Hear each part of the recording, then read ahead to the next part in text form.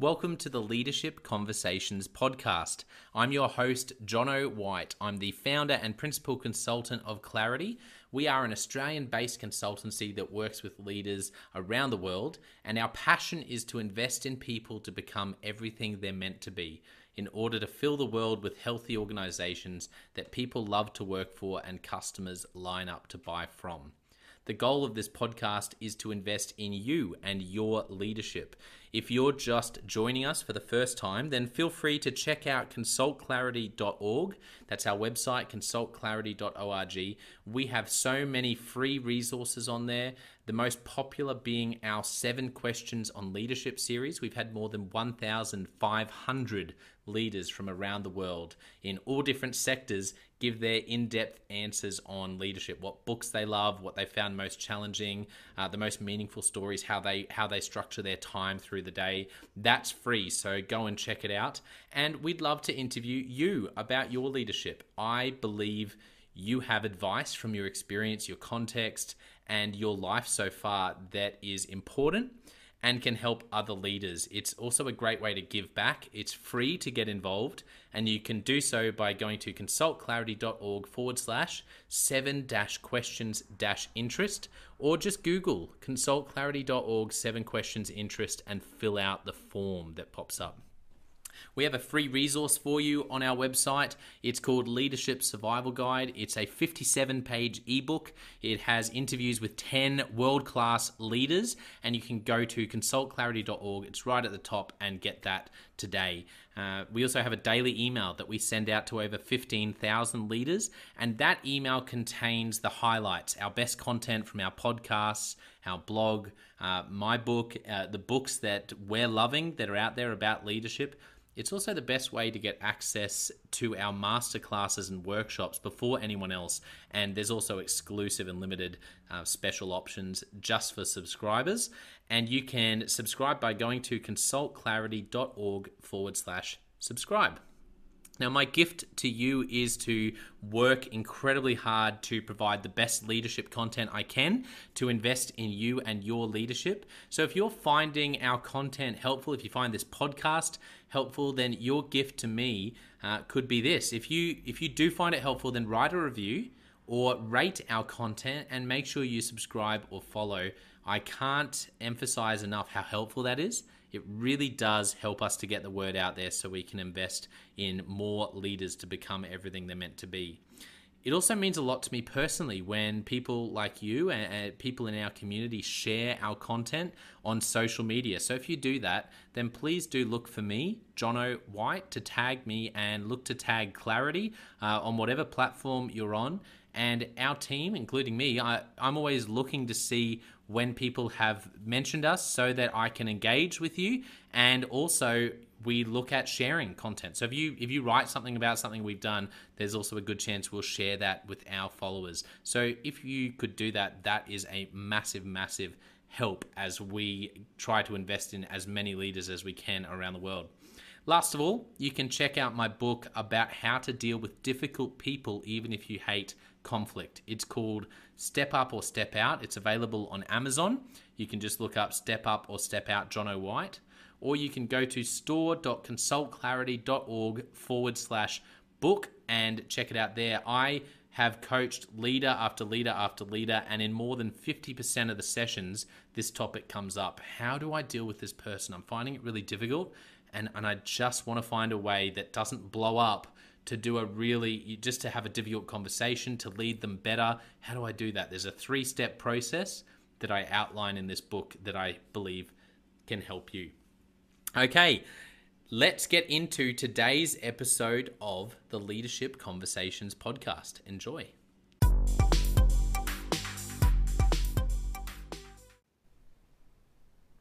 Welcome to another episode of the Leadership Conversations podcast. Today's guest is Martin G. Moore. Marty is the co-founder of Your CEO Mentor, which he co-founded with his daughter, which I'm really excited to chat with him about. That's just one cool thing that we've already mentioned before pressing record. Apart from that, he's also host of a chart-topping podcast, which we'll chat about, an author, consultant. Marty, welcome to the podcast. Hey, Jono. Thanks for having me on the show, mate. Great to be here. I didn't mention the most important thing about you, which is that you're an Aussie. Well, yeah, if you couldn't tell from the accent, although I live in Boston now, I'm not a native Bostonian. Yeah, yeah. I always enjoy catching up with Aussies, and I think I always say to people when I'm having people on from other parts of the world that I've avoided, by checking how I pronounce different things, I've avoided having too much on my podcast where I mispronounce. But I always say it's kind of endearing anyway. I feel like the Aussie accent gets away with a lot. It does, yeah. And I was talking to someone the other day over here, and they actually said to me, you know, swearing sounds a lot nicer with an Aussie accent. So that was good. Yeah, that's right. I love that. Well, first of all, can you tell us a little bit about what you do? There's a few hats you wear. I introduced most of them there when I just introduced you, but yeah, tell us in a bit more detail about what you do, Marty. What I do now is sort of a little bit difficult to describe, Jono. It probably requires some history.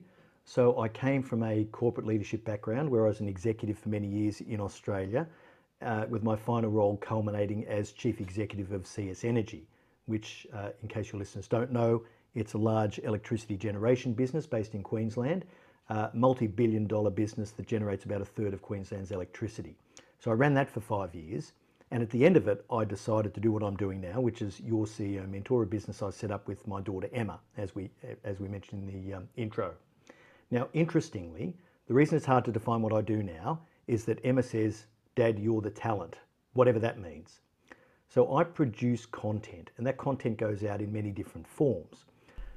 You've mentioned the podcast, Jono, No Bullshit Yep. Leadership, and that's going gangbusters, right? That was our proving ground for the content, to just see if we could make any sort of a splash in the massively overcrowded field of leadership development.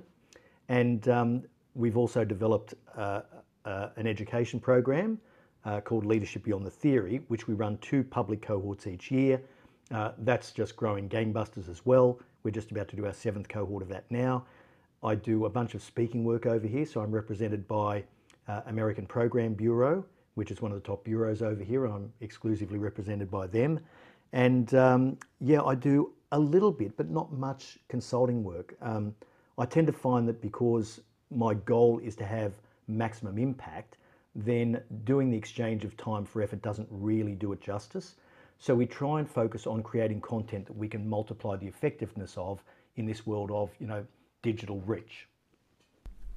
That's so good. I love that approach, and I think it's we live in an incredible time where you can multiply. I was just thinking the other day about the say with a podcast, the multiplication today compared to 30 years ago. You could compare it to 5 years ago, 10 years ago, but just the accessibility of the tools to use to produce the content, and then the channels to be able for people to receive it. So I think not only do I love that approach, but I think it's a timely approach there's never been a more incredible opportunity to reach leaders everywhere for someone like you said, and actually maximize the impact of your time.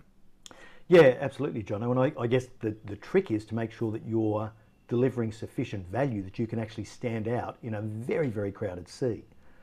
So it probably warrants me telling a little bit of a story about how we started the business. And Yeah, please. of course, Emma had been watching me in my corporate career for many years, and as a father and daughter with a very close relationship, she would frequently call me and bewail and bemoan the leadership that she was getting in advertising and marketing agencies in Sydney. And so I helped her through a lot of difficult things. And I always said to her, these leaders aren't bad people. They've just never been trained properly in how to lead, and they've not chosen to take on the mantle of leadership. And so she was trying to convince me that I needed to do something more with my life. And I said, what more than being a very busy and important CEO? But that was a joke, Johnny. You can laugh at that one. But she did say, hey, you can do more with this. And I said to her when I was getting to the end of my tenure at CS Energy, well, look, I've always thought I might write a book. And she just laughed and said, Dad, a book is so 2010. You're not writing a book. So I said, okay, well, what's your idea? She said, we're going to lead out with a podcast. And I said, okay, a podcast, I'll buy it. And in fact, the first podcast I ever listened to was my first podcast that I recorded myself. Wow. And she actually said, here's how it works. Now, it took me ages to get my head around it. And it took me a long time before I actually agreed to do it, because this concept of, hey, Dad, guess what? You've got to give away your best content for free didn't actually ring a bell with me. And I laughed and put my arm around her shoulder and said, no, no, no, darling, let your dad explain how business works. And she ended up convincing me that I should trust her to go with it. And the podcast turns out to be the best thing we've ever done. So I was telling you just before we hit the record button, Jono, that we've now got 2.5 million downloads of the podcast in over 100 countries. And there's no way I could get any sort of reach or impact like that without that type of medium. And as I said to Emma, I rationalise this by saying, even if I was the chief executive of General Electric or Boeing or BHP or Commonwealth Bank, how many people am I going to impact directly? Maybe 100, and 50 of those don't want to be impacted. So the concept of being able to get that sort of reach and to have that much impact and to make that much difference to leaders everywhere, assuming, of course, that the content is valuable, to me, that's just incredibly powerful. Yeah, that's so good. And what a wonderful story. I love that story of how you started it. I have to ask about the name. So why No Bullshit Leadership? Well, we went around that one for quite a while, and we had all of the debates around how to succinctly describe what it was that we do. And this really hit the spot for both of us so perfectly, because the whole differentiation of what we do in leadership space is we cut through all of the platitudes, all of the niceties, all of the things that people say because they sound like they're the right thing to say, and we get to the heart of the matter. So if you want to be a leader, guess what? It's a tough gig. What are the sorts of things you have to do? What disciplines do you need to develop? What habits do you need to have if you're going to be a really good leader? And know this for sure, it is counterintuitive. It goes against the grain of some of your most fundamental DNA programming. So how do you actually get your head around the fact that you have to do things that aren't necessarily in your own self-interest? And you have to subordinate what you want to the greater good of the organisation and the team. And so these concepts require a level of strength and mental and emotional toughness to be able to see them through and to be a good leader. But while we're all standing around listening to, hundreds of thousands of, articles, podcasts and blogs every day that tell us that leaders should be humble and leaders should be fallible and leaders should be transparent and leaders should have integrity, all of which is true, don't get me wrong. But while we're listening to that comfort food, sugar hit stuff, we don't change and we don't do anything different. So we make no bones about this. No bullshit leadership. If you want to lead, it's tough, and here's the things you have to do to be better at it. Yeah, that's great. I love it, and it's very Aussie, and that's and in the best way. I mean, it's what I think the world loves about Aussies. It's but it's probably a little bit. It's even probably a little bit more edgy than a lot of Aussies are. But it's funny. We were saying this before we pressed record as well. But I think I do love that sort of. I do love that sort of angle where you are. It is tough love. It is, I'm going to tell you the truth, but I can already hear just from chatting with you a little bit that it's, the way you bring it, not just the Aussie accent, but also who you are, because you ultimately want the best for people. The best thing about a podcast as well is if someone can't take it, they'll turn it off. But you're obviously resonating with people who are going, come on, I really do want to grow, and I want someone to tell me it like it is. And so they switch on the podcast, and there you are to actually do that. Yeah, and I think it's a beautiful thing to see the growth. And for me, the most satisfying thing about this business is the number of messages, DMs, emails we get, just saying, thank you so much, because I was really struggling. I was at a real crossroads, and you've helped me to actually get back on track, and you've helped me to lead better. And here's a situation today where I listened to your podcast in the morning, I went into my office, I decided to do this differently that I'd been avoiding, and it worked out really, really well for me. Yeah. And those are great stories, but the ones I love the most are, yes, it's made me a better leader, but now I'm also a better mother, and I'm also a better friend. And I'm Yeah. also more fun to be around because I now have better boundaries. I understand how to connect with people better. I know how to treat people properly with strength and assertiveness, but also with Yeah. compassion and empathy. Yeah, yeah, so good. Well, I want to ask about your journey, Marty, because obviously you are always chatting on the podcast and giving great thoughts and advice. But let's start with when you were growing up. If you go back to your childhood, what were some moments from that season or themes from that season that really shaped you to become the person and leader you are today? Well, I think I'm first of all from a relatively large family by today's standards. So there were 5 children in our family, brought up in suburban Sydney, fairly close to the city. And my parents were absolutely wonderful people. We didn't have a lot of money, but they incredibly believed in the value of education. And they believed in the virtues of good character and morals. And that's not to say that for my whole life I've strictly observed those, let me tell you, but it was a great foundation to understand how the world could work. And they gave us the best education that money could buy, all 5 of us, and sacrificed a lot of what they could have done as parents to do that. And I think that's probably the biggest and most impactful message is that feeling of my parents have given up a lot so that I could have this education. So imagine how terrible I felt when I dropped out of my undergraduate degree.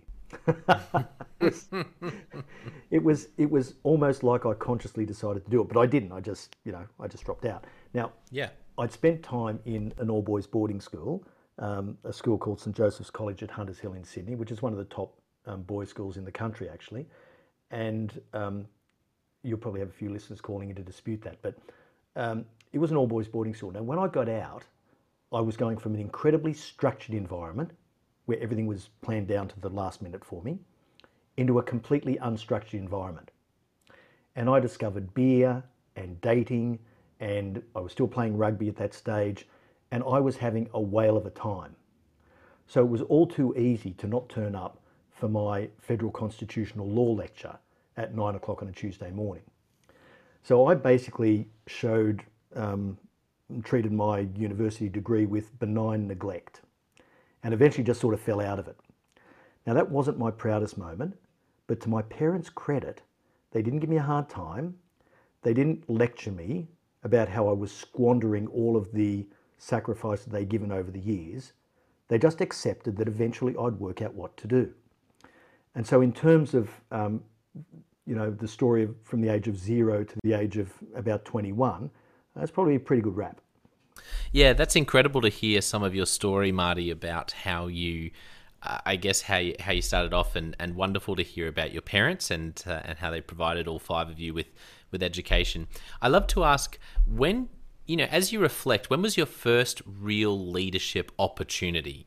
Obviously there's different leadership elements in life, but maybe it was when you were young in a sporting team, or maybe it didn't come until you were a bit older. Do you remember the first time you really felt like you were managing a group of people, leading a project, responsible for casting vision for something? When was that sort of first real leadership opportunity? It's a good question. I think in formal terms, it probably didn't come until high school, but I always had the sense that I wanted to put myself out there. And this is funny because, I'm the first one to say that leaders are not born, they're actually made. But I also think there is a certain type of person that has a greater aptitude or affinity with the concept of leading others. And it's, I think, the drive to actually take accountability for things and step forward and say, okay, I've got this. And the concept of I've got this and being the person that others look to for strength, as opposed to being someone who's waiting to find someone else who has strength, I think I probably discovered that at a fairly young age. And it's one of those things that comes in all walks of life. I mean, if it wasn't for the fact that, my brother, who I love dearly, who's 18 months older than me, beat me up regularly when I was young, that's a good thing. That'll sort of knock the pomposity and ego out of you. And no, he didn't really. We got on really well, but just the rough and tumble of being one of a family of 5, of going to the sorts of schools that expect and demand the right sort of behaviour under all circumstances, and finding a level of resonance with that, a level of affinity with that. For me, that happened very early. So I was never afraid of stepping forward into that vacuum that was left by others who didn't want to lead. Yeah, so you sort of had that courage and that drive, like you said, to step in and take accountability, not just for your own actions, but for things outside of yourself. Yeah, exactly. Yeah. And when it came to the sporting Yeah. teams, because you did mention sport, I was reasonable without being great at anything. So I wasn't always the best player on the team, but I did always know how to contribute in a way that demonstrated some leadership.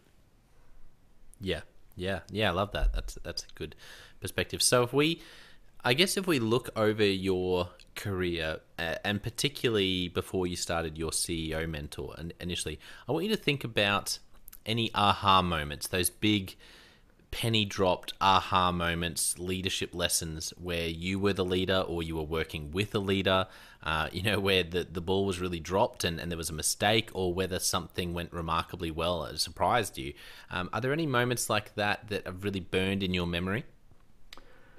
Probably the thing that most strikes me, Jono, is the fact that I was not amazed so much by particular events as I was by just these blinding flashes of realization about how the world worked.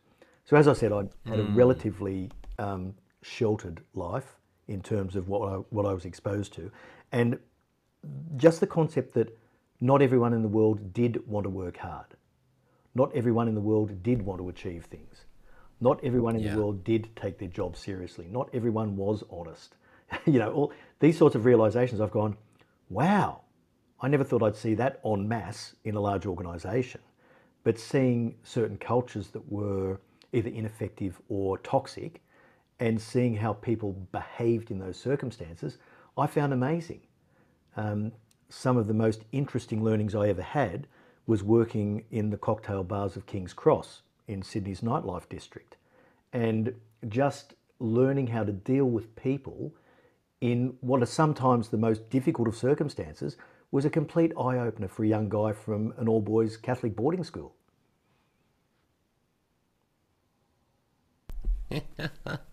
Yeah, it's funny how that's why I love these conversations, because sometimes the stories that come out, they're not what you expect. But that's life, right? Like it's funny how those sort of seasons where if you're going to design a leadership course or leadership life path for someone, working in a cocktail bar in King's Cross wouldn't be top of the list.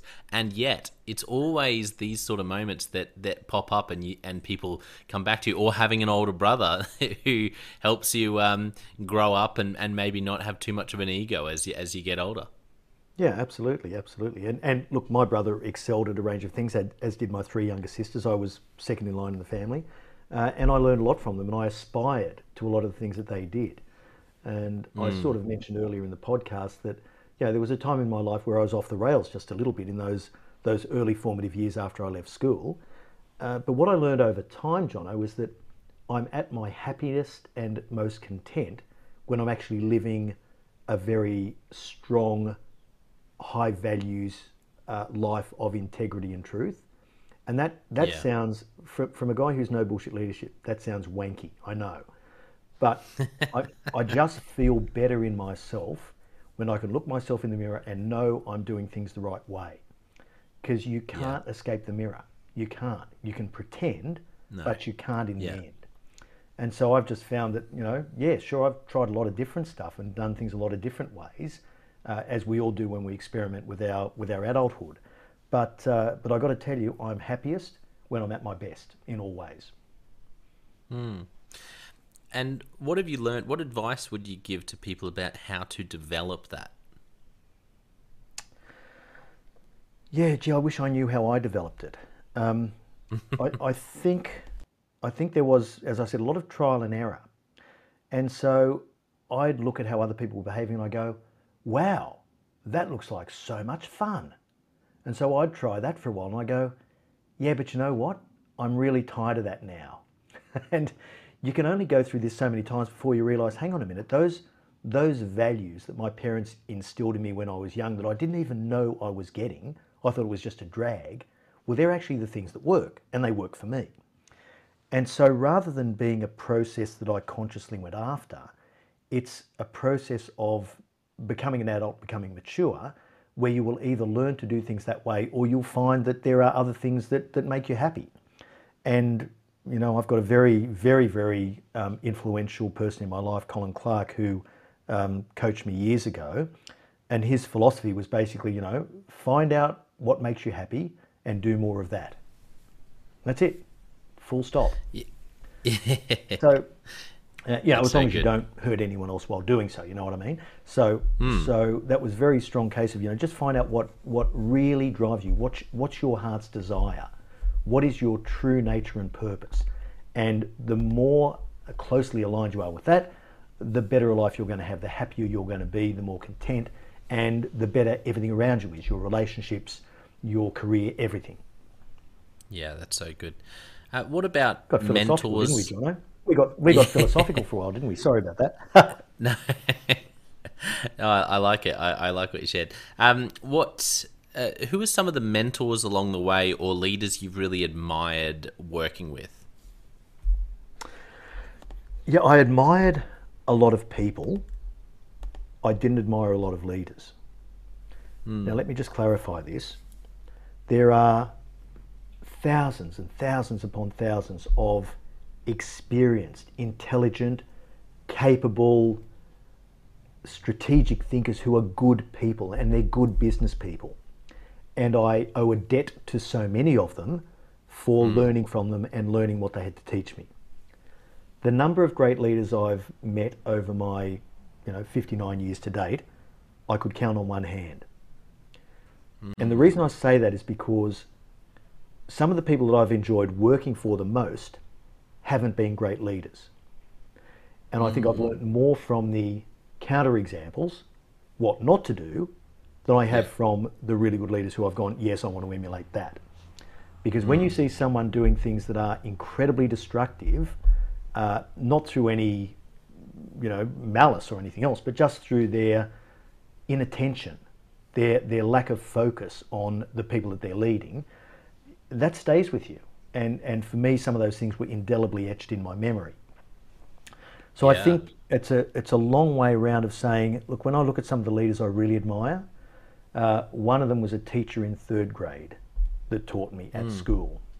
And she absolutely brought out the best in me. And one of the key reasons that was able to happen was because she differentiated between the kids in the class. Now, one of the sad things these days is that everything is trying to be pushed down to the lowest common denominator. So everything is normalized so no one gets left behind. And that's a good thing and it's a noble thing. But you lose the ability to differentiate and pull out kids who are perhaps capable of doing more and to stretch them. And so one of my very strong principles about leadership is, okay, you've got to differentiate your people. You've got to find the ones who are, good, bad, and indifferent, and you've got to stretch them to be better. So spend your time with those good people and stretch them and demand more of them and give them the opportunity to really excel. And so that's an incredible lesson that I learned in probably the third grade at school, and that's something that's as strong in me now as it was then, if not stronger. There are other people who I worked for who demonstrated various characteristics of leadership, and particularly I ran into a number of quite courageous leaders at different points in my career who showed that they weren't afraid to speak truth to power, as the common expression goes these days. It's a bit of a cliche, but they weren't afraid to stand up for what they knew to be the right thing, even if it was going to be personally difficult for them. And so I learned a lot about courage from watching some of the early leaders do that. And I also learned a lot by watching a lot of weak leaders fold under the same sort of pressure and choice. So many, many lessons, many, many people, many counterexamples, and a number of great leaders who I learned a lot from. Yeah, I want to ask you about, because something you mentioned earlier as well is that a lot of leadership mistakes are unintentional, and it's not that people are evil villains. They're actually well intentioned, and yet they end up doing things that are very destructive as leaders. What are those things that you see like right now in or maybe it's on your radar or in your career, what are the most common destructive, unintentional things you've seen leaders do? Yeah, it's a good question, Jono, because I think probably one of the most destructive things isn't something a leader does, but what a leader avoids and what a leader chooses not to do. And a classic example, and this one's dear to my heart because I find this actually incredibly sad. In my later part of my career in corporate, when I was a senior executive, I would talk to people and have people who would work for me in a new team, and they could be 40, 50 plus years old, and they had a very obvious flaw, very obvious weakness in either their performance or behaviour. And I'd sit down with them to give them the feedback because I'm very strong on, direct, connected, constructive, timely feedback, right? If I observe something, then the person deserves to know that I've seen it and I've noticed it. And so I'll sit down with them and I'll make the observation. Now, the number of times I've sat down with someone in their, twilight of their career, and I tell them something they have never heard before, something completely obvious, blindingly obvious. No leader in their past has had the guts or the courage or the will to sit down and tell them that. And it's almost impossible that they didn't observe the same thing. But funnily enough, when it comes to that stage of their career, they look at you through narrowed eyes and they go, mate, the last 20 years, all of my annual performance reviews have said I'm a great performer. So it's not me, it's you. And that is incredibly sad because they wonder why they've never got above a certain level in an organisation. And it's because of this fatal flaw that no one's ever brought to their attention.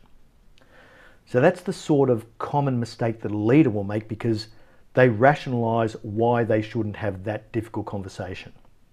And all they're doing is avoiding their own discomfort and putting their own fear and apprehension and anxiety ahead of what the individual that they're leading needs to hear at that point in time. So that's probably the most common thing I see. That's all levels, all industries. Yeah. Every organisation I've been in, this is rife.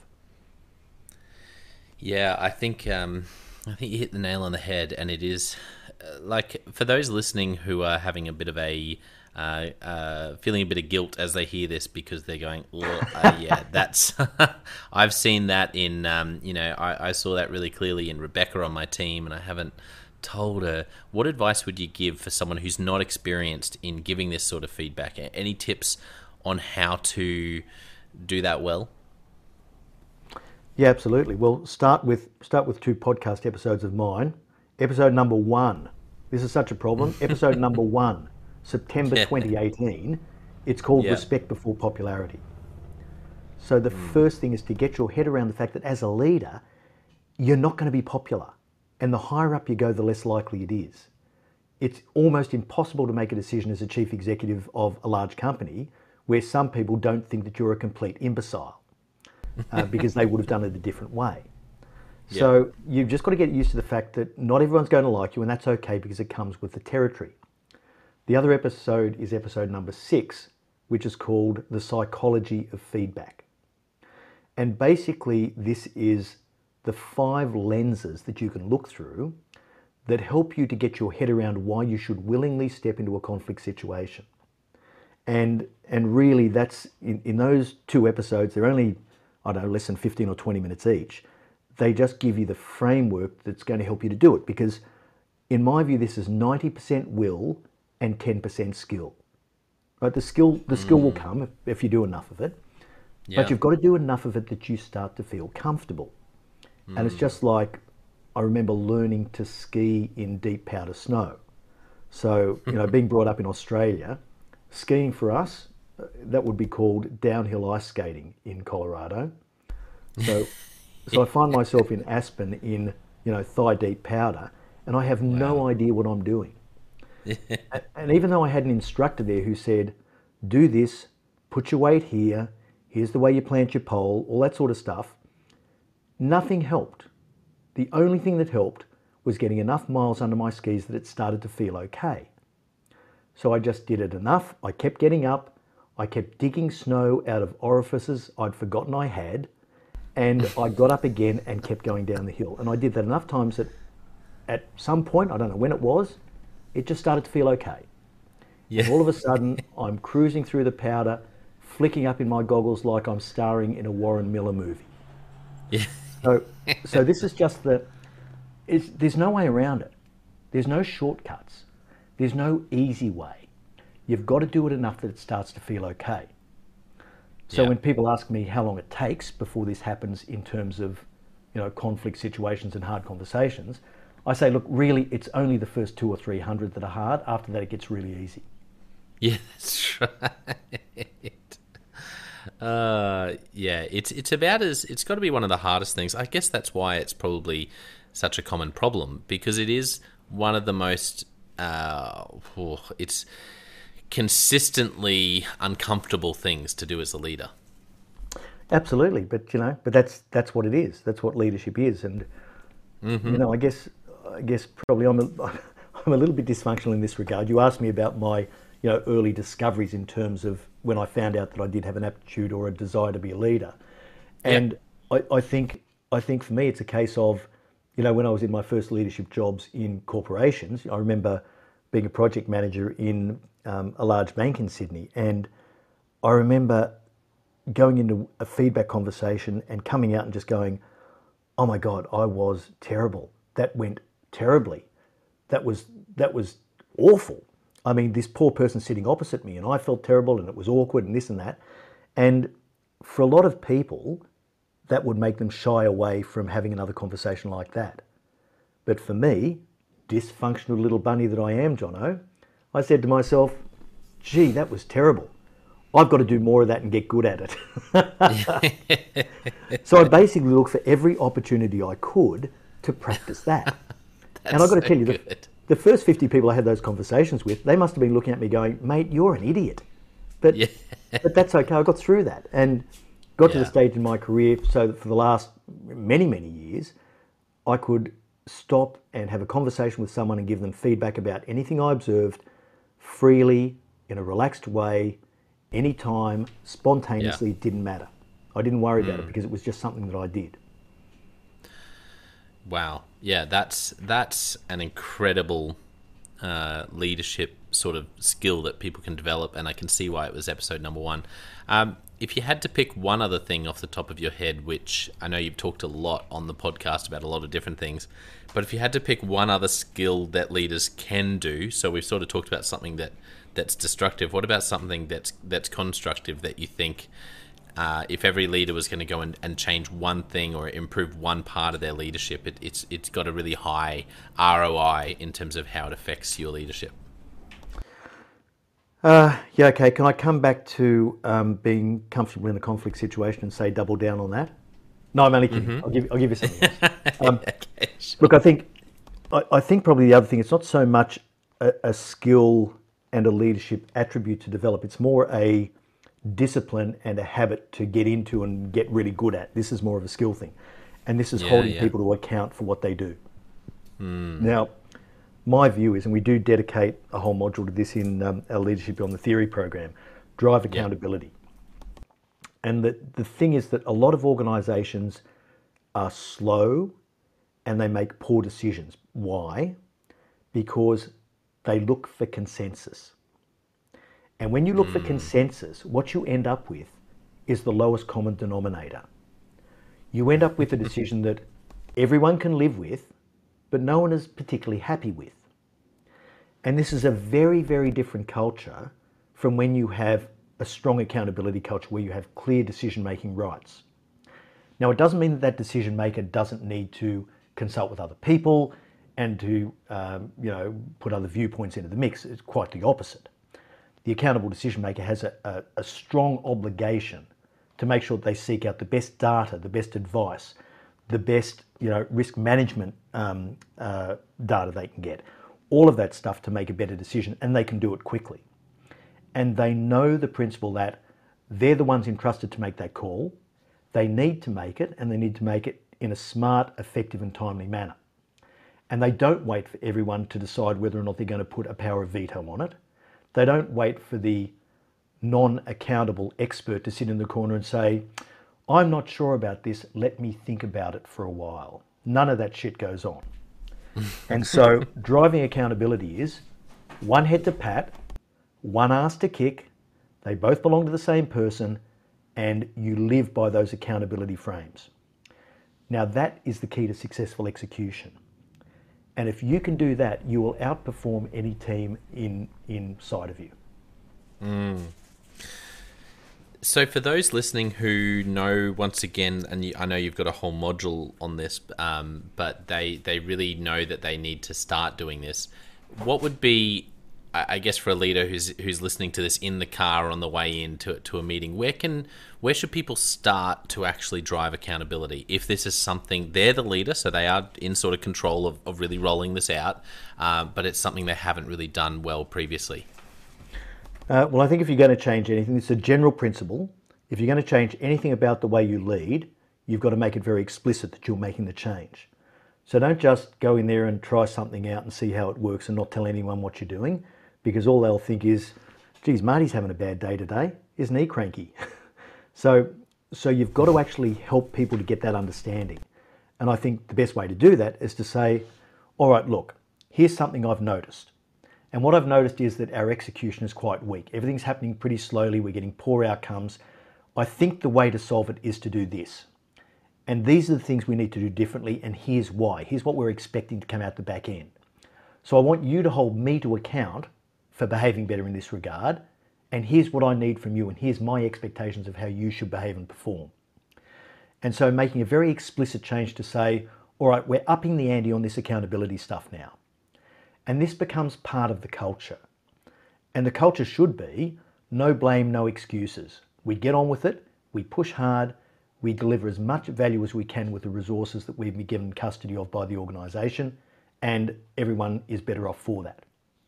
So it's really a case of set the strong accountabilities up by asking the question, who owns this? Who owns this? That's it. Who owns this? 3 words. And anything that you have on any work program, it should be a case of who owns this. Now, I've got to tell you, this is hilarious, Jono. After 5 years at CS Energy, with an executive team in the end that was a really high quality team, who worked with me for a few years, who knew me back to front and knew exactly everything I was going to say about everything, there were still days when I would say, who owns this? And 2 or 3 executives would look at each other and they'd be silent. And, well, Mike's doing this bit, but, Jenny's doing that bit, and we're not sure who's bringing it all together. But we know Simon's got a good role to play here. I mean, this stuff is just poison. It's cancer to your organisation.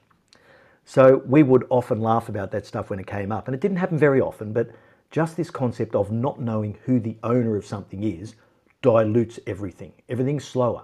It's all care, no responsibility. So if you want to really get your organisation humming, get the accountabilities right, and force a pace of execution that gives you a competitive advantage. That's it. Yeah, that's so good. Who owns this is a wonderful question.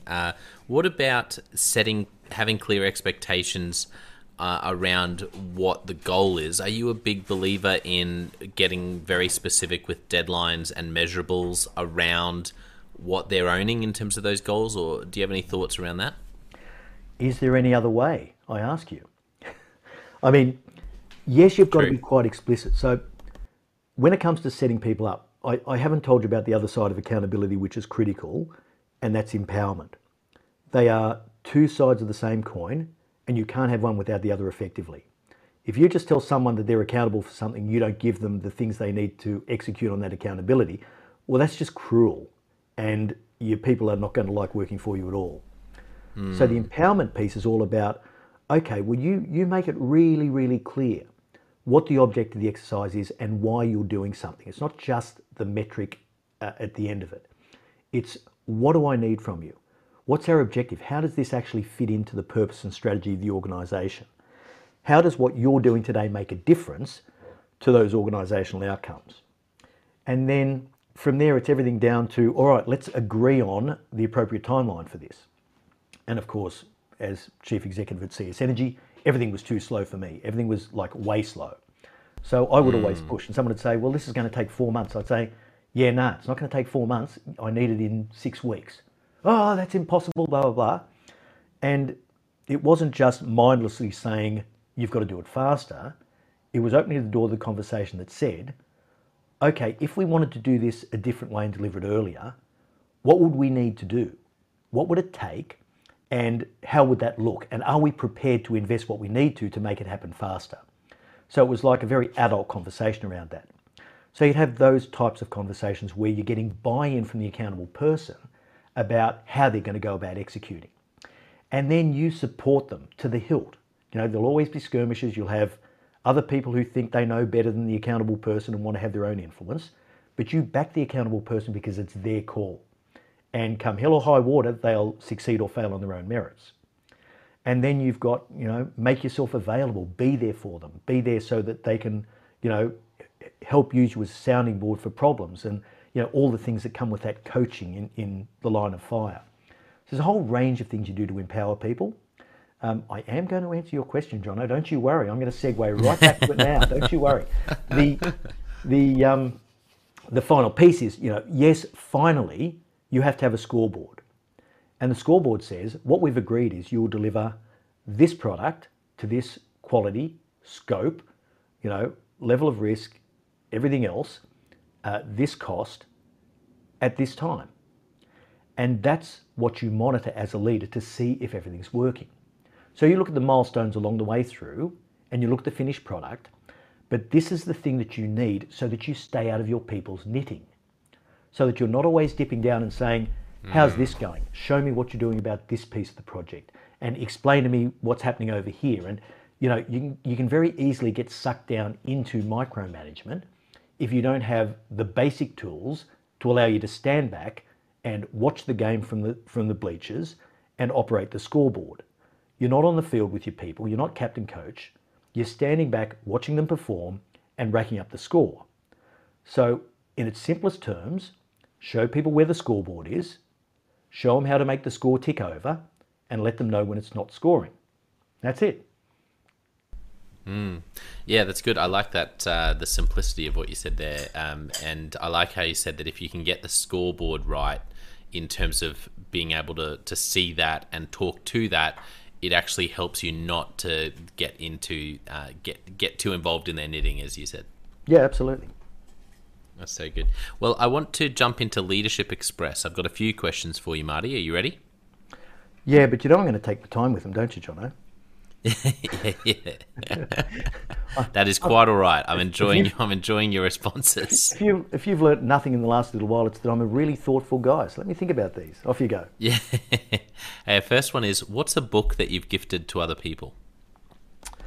Oh, gee, how many? Lots. So my own book, No Bullshit Leadership, I'm throwing that on the gift pile, but you would expect me to say that, wouldn't you? Yes, that's allowed. Other people's books, definitely. The Leadership Pipeline by Ram Charan and Steve Drotter and Jim Knoll. This is the ultimate book on organisational structure and talent management. So talent, succession planning, all that sort of stuff. So the Leadership Pipeline is an absolute classic. Okay. The other books that I love that aren't so much leadership oriented, but they are just some of my favourites for stretching your mind and for making you think a little bit differently. One of them is Malcolm Gladwell's book Outliers, which I absolutely love. If you haven't read that, it's a must read. And one that's a little more off the beaten track, that is probably, I think, my favourite read of the last 10 years, is a book called What Money Can't Buy. And it's by a Harvard guy, James Sandel, I think, Sandel. I could be wrong on that, but look, that's one of my favourite books because it really challenged me to think. And I'm very much a believer in, you know, free markets and the power of markets. And the premise of this book is, what are the moral limits of markets? And just because a market exists, should it exist? And incredibly powerful and thoughtful work. So I love that. Michael J. Sandel, sorry, was his name. Yeah, Michael J. Sandel. That's great. I love it. Thank you. What about right now? Are you in the middle of any books? Are you loving any podcasts? You can mention your podcast as well. Loving any blogs? Like, what are you really enjoying listening to, watching, reading right now? So I'm rereading Atomic Habits because I fell off the wagon in winter over here. There's nothing like the snow to keep you locked up inside with a nice bottle of red. Atomic Habits I'm back into again. And funnily enough, Atomic Habits was the book that beat me out of the #1 spot on the Wall Street Journal bestseller list. Really? On the week that we released the book. So I saw that there, I've gone, shit, I better go back and reread that because that's the thing that stopped me from getting the #1 on the Wall Street Journal list. So that's hilarious. So yeah, it is hilarious. But that's a really good book. I'm rereading that. In terms of podcasts, here's a funny one. I'm listening pretty religiously to the Megyn Kelly show over here. Yeah. Now, Megyn Kelly is an ex-Fox News anchor, very, very well known in the US. She's an incredibly intelligent woman, an ex-lawyer, and she's obviously to the right of centre. And one of the things I realised when I got over here in particular, it just made it quite stark for me, is that most of the media feed we get is quite a long way to the left of centre these days. And I'm a sort of guy that looks for balance. Like, I want to hear all sides of the story because the older I get, the less certain I am about practically everything. So I like hearing a bunch of stuff that is, that is from a different way to the way I think. And that's really good for me. So you thought you were going to get through this really quickly, didn't you? Keep going, Jono. I'll try and speed them up, mate. Sorry. No, I'm loving these answers. Actually, that's great. The Megyn Kelly show, is that what it was? Megyn Kelly, yeah. Megyn Kelly. Yeah, okay, she's fantastic. Wonderful. Yeah. Thank you.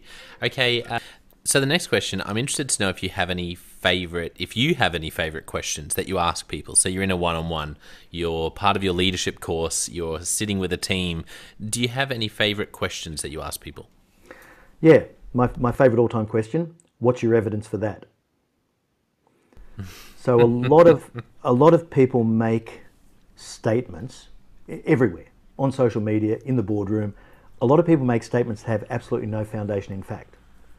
And so when they say something like, oh, we know that happy workers are productive workers, right? My obvious response is, well, what's your evidence for that? Now, that's a really powerful question. It's actually a killer question because it makes everyone think, gee, I don't know. What is the evidence for that? And it makes them start to think about the things that come out of their own mouths. And there's lots of times when in the past I would have said something that wasn't backed by fact, but it was an opinion I had.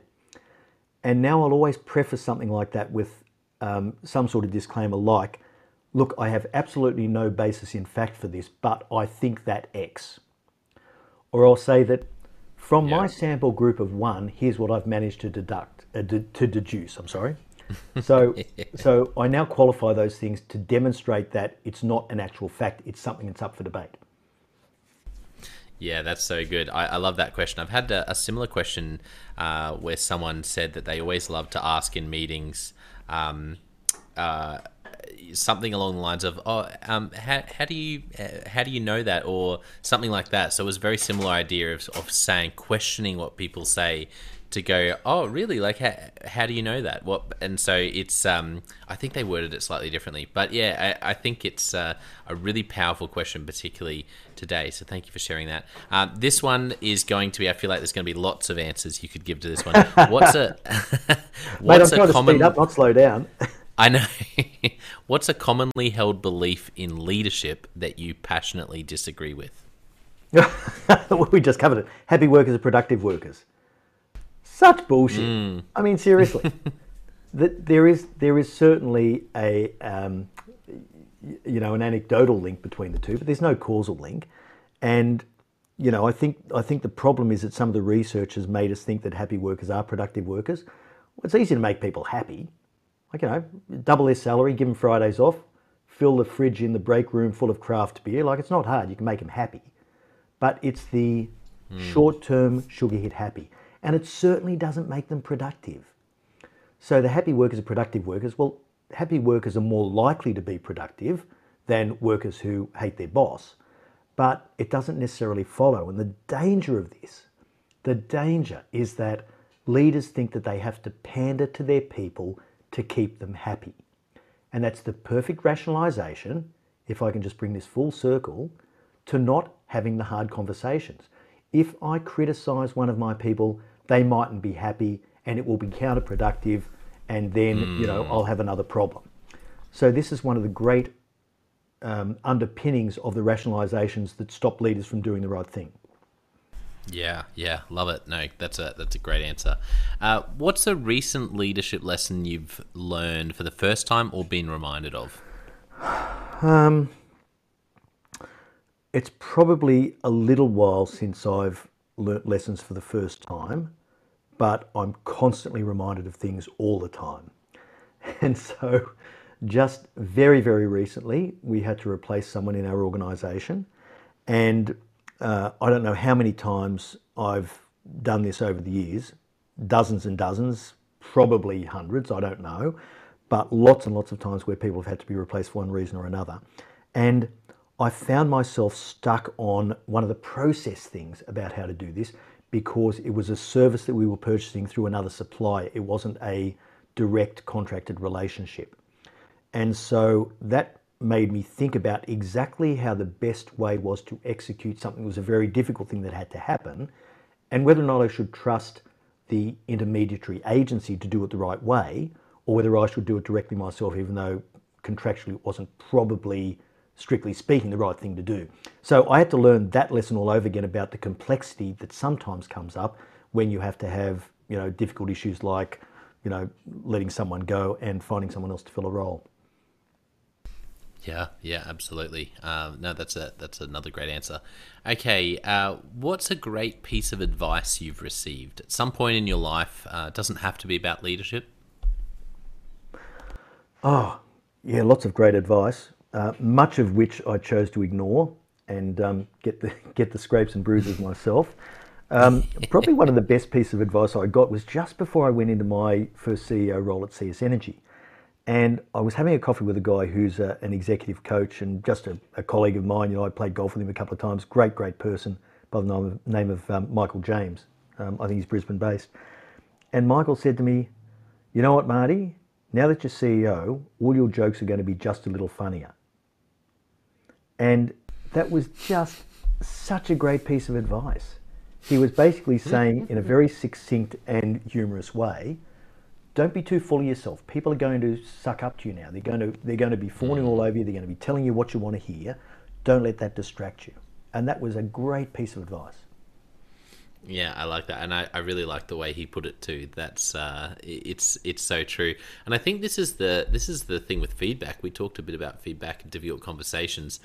The challenge for leaders about getting feedback, creating a culture where they get feedback on their own performance and find out what people really think, is that the higher you go, the more control you have over what you hear, and and I think it's a bit of a vicious cycle, because you'd think it would be, there's something in me that thinks it would be the other way around, but it's not. The earlier you are in an organization, the more likely you are to have someone, hopefully, who'll actually tell you what they see, like you said. But then the higher you go, you really have to seek it out yourself, and make sure, be intentional about creating context. Is that what you found? Oh, absolutely. And I find, in my work now, that the higher up people go quite often, the more they tend to believe their own bullshit. And, yeah. And it's self-confirmatory, right? So, hey, look, I must be doing a great job. I must be a great leader because I've made it to here. Or now I'm running this organization, I must be a great leader. And we see this all the time now, particularly these Silicon Valley unicorns that grow very, very quickly. And all of a sudden, a founder who's been a smart entrepreneur with a lot of tenacity and some bright ideas ends up running this massive organization, and they can't code. Yeah. You know what I just thought as you shared that? Oh, the leader who says, "You know what? I must be a great leader because I've ended up here." Well, what evidence do you have for that? Absolutely. And it's good question. It's supposed to be confirming itself. I wouldn't be here unless I was a good leader. But then go and survey the people below them and see what they think. Yeah, that's right. Yeah. There's this great story. I love Patrick Lencioni's work, and he tells this one story of being part of helping a CEO really for the first time get this sort of feedback from the leadership team, and he got this feedback. It was all written, and so Pat was sitting in the meeting with the CEO and the leadership team as they were going to talk about it. The CEO pulls out this printed, feedback, and was quite a direct person, and so had probably struggled to get feedback because there was maybe a bit of intimidation, and he didn't mind giving the feedback, but he didn't realize that people hadn't felt comfortable. So just what he did is he pulled out this piece of paper and said, okay, let's chat about this. So one of the things comes up here is that I sort of talk too much in meetings and can talk over the top of people. So who said that? And no one put their hand up. And it's such a great story because Pat says that this leader was like, oh, okay. And everyone's going, no. And he went through a handful of these, and Pat says that he was on this one of these chairs on wheels, and he sort of just sort of rolled his chair forward. He'd been sitting sort of in the corner and was like, sorry, I just need to interrupt. You do realize that everything on this paper, there's no one else. No one else contributed. If anything was on here, it came from one of you in this room. So let's start again, and let's reframe this a little bit so people actually say what you said. It was just the ultimate example, hilarious story for me of like literally a piece of paper where the CEO says, who said this? And everyone's going, actually, now that you're reading this out to me the way you are, I'm not going to own this. It's really easy in those roles to, without realizing it, to maybe stop that sort of helpful feedback to come through.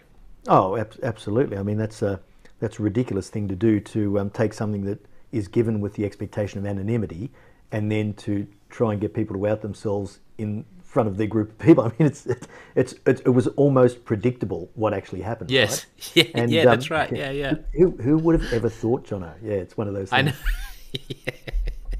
I know. Okay, last couple of questions.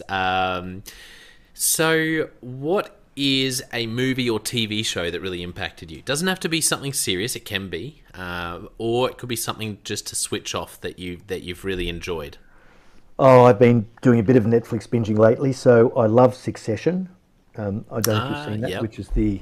I haven't seen it, no. I've had it recommended, though. Yeah, the HBO drama with Brian Cox and Kieran Culkin. Just sensational. It's supposed to be loosely based on the Murdoch family, big media conglomerate and the power struggle with the children. Now, that's a dysfunctional family. Anyone listening to this who has come from a poor family background, watch that and it will make you feel better. It is twisted. But generally, I like stuff that really pushes me, that I watch and I go, I'm not sure if I'm really comfortable with this. It's really stretching my boundaries.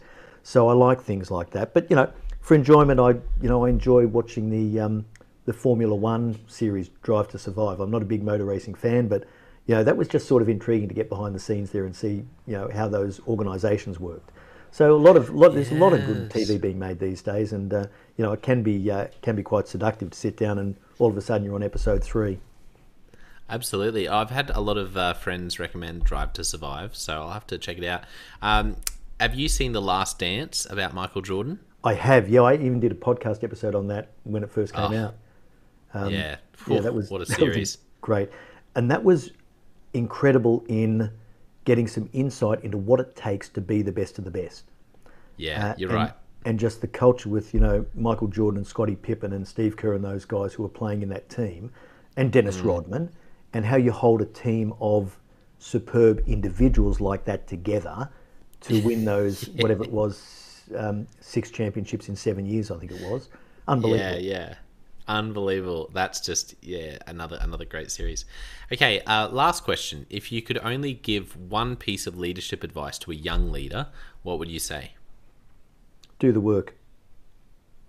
Do the work. Can't avoid it. Don't look for shortcuts. Don't avoid. Throw yourself into it and do the work. That's it. Yeah. If you do the right things, they'll pay off in spades, and you'll have a happy life and a great career, and people will love working for you, even though there's a lot easier bosses to have. I used to say this to my team all the time. A lot easier bosses than me. If you want to have a comfortable life, go and work for one of them. I'm not going to let you do that. I'm going to expect you to be your best. So Yeah. if that's what you want, you're going to love working for me. Otherwise, I'm going to be your worst nightmare. Sorry. That's so good, and such a great note to finish on as well, because I love that approach to leadership, and I think it's very challenging in the best way for a lot of people listening to embrace that and to be that sort of leader, to hold that sort of standard. Because if you want a high performance team, if you want to do things that seem impossible, with a group of people, then I really do believe that's what it takes. So Marty, this has been so much fun. For those who want to find out more about you, I know we've mentioned it already a couple of times, but where can people find you online? Well, I think No Bullshit Leadership is probably the place to go first. If you want to find out whether or not you like this and it resonates with you, then we've got, I don't know, about 190 episodes of No Bullshit Leadership out there on your favourite podcast player. So that's probably where I'd start. martingmoore.com if you're feeling like you want to get more serious. And Leadership Beyond the Theory is our program, so leadershipbeyondthetheory.com. Perfect. Love it. Well, I want to thank our listeners for tuning in. This has been just one of my favorite podcasts, chatting with Marty, and just great examples, wonderful stories, wonderful, just leadership principles, and really living up to the name of the different resources that Marty has, and just cutting through. I love it. For our listeners, don't forget I also have the John O'White Leadership Podcast and the Leadership Question of the Day podcast, two other places you can go to invest in your leadership. But I want to finish today by saying a massive thank you to Marty for being so generous with your time. It's quite late where you are on the other side of the world right now, where you happen to be based, or it's later in the day anyway. And I just really appreciate you giving your time and sharing so generously. It's been a great joy. So thank you for coming on the podcast. Oh, it's been a real pleasure, Jono. Thanks very much, mate.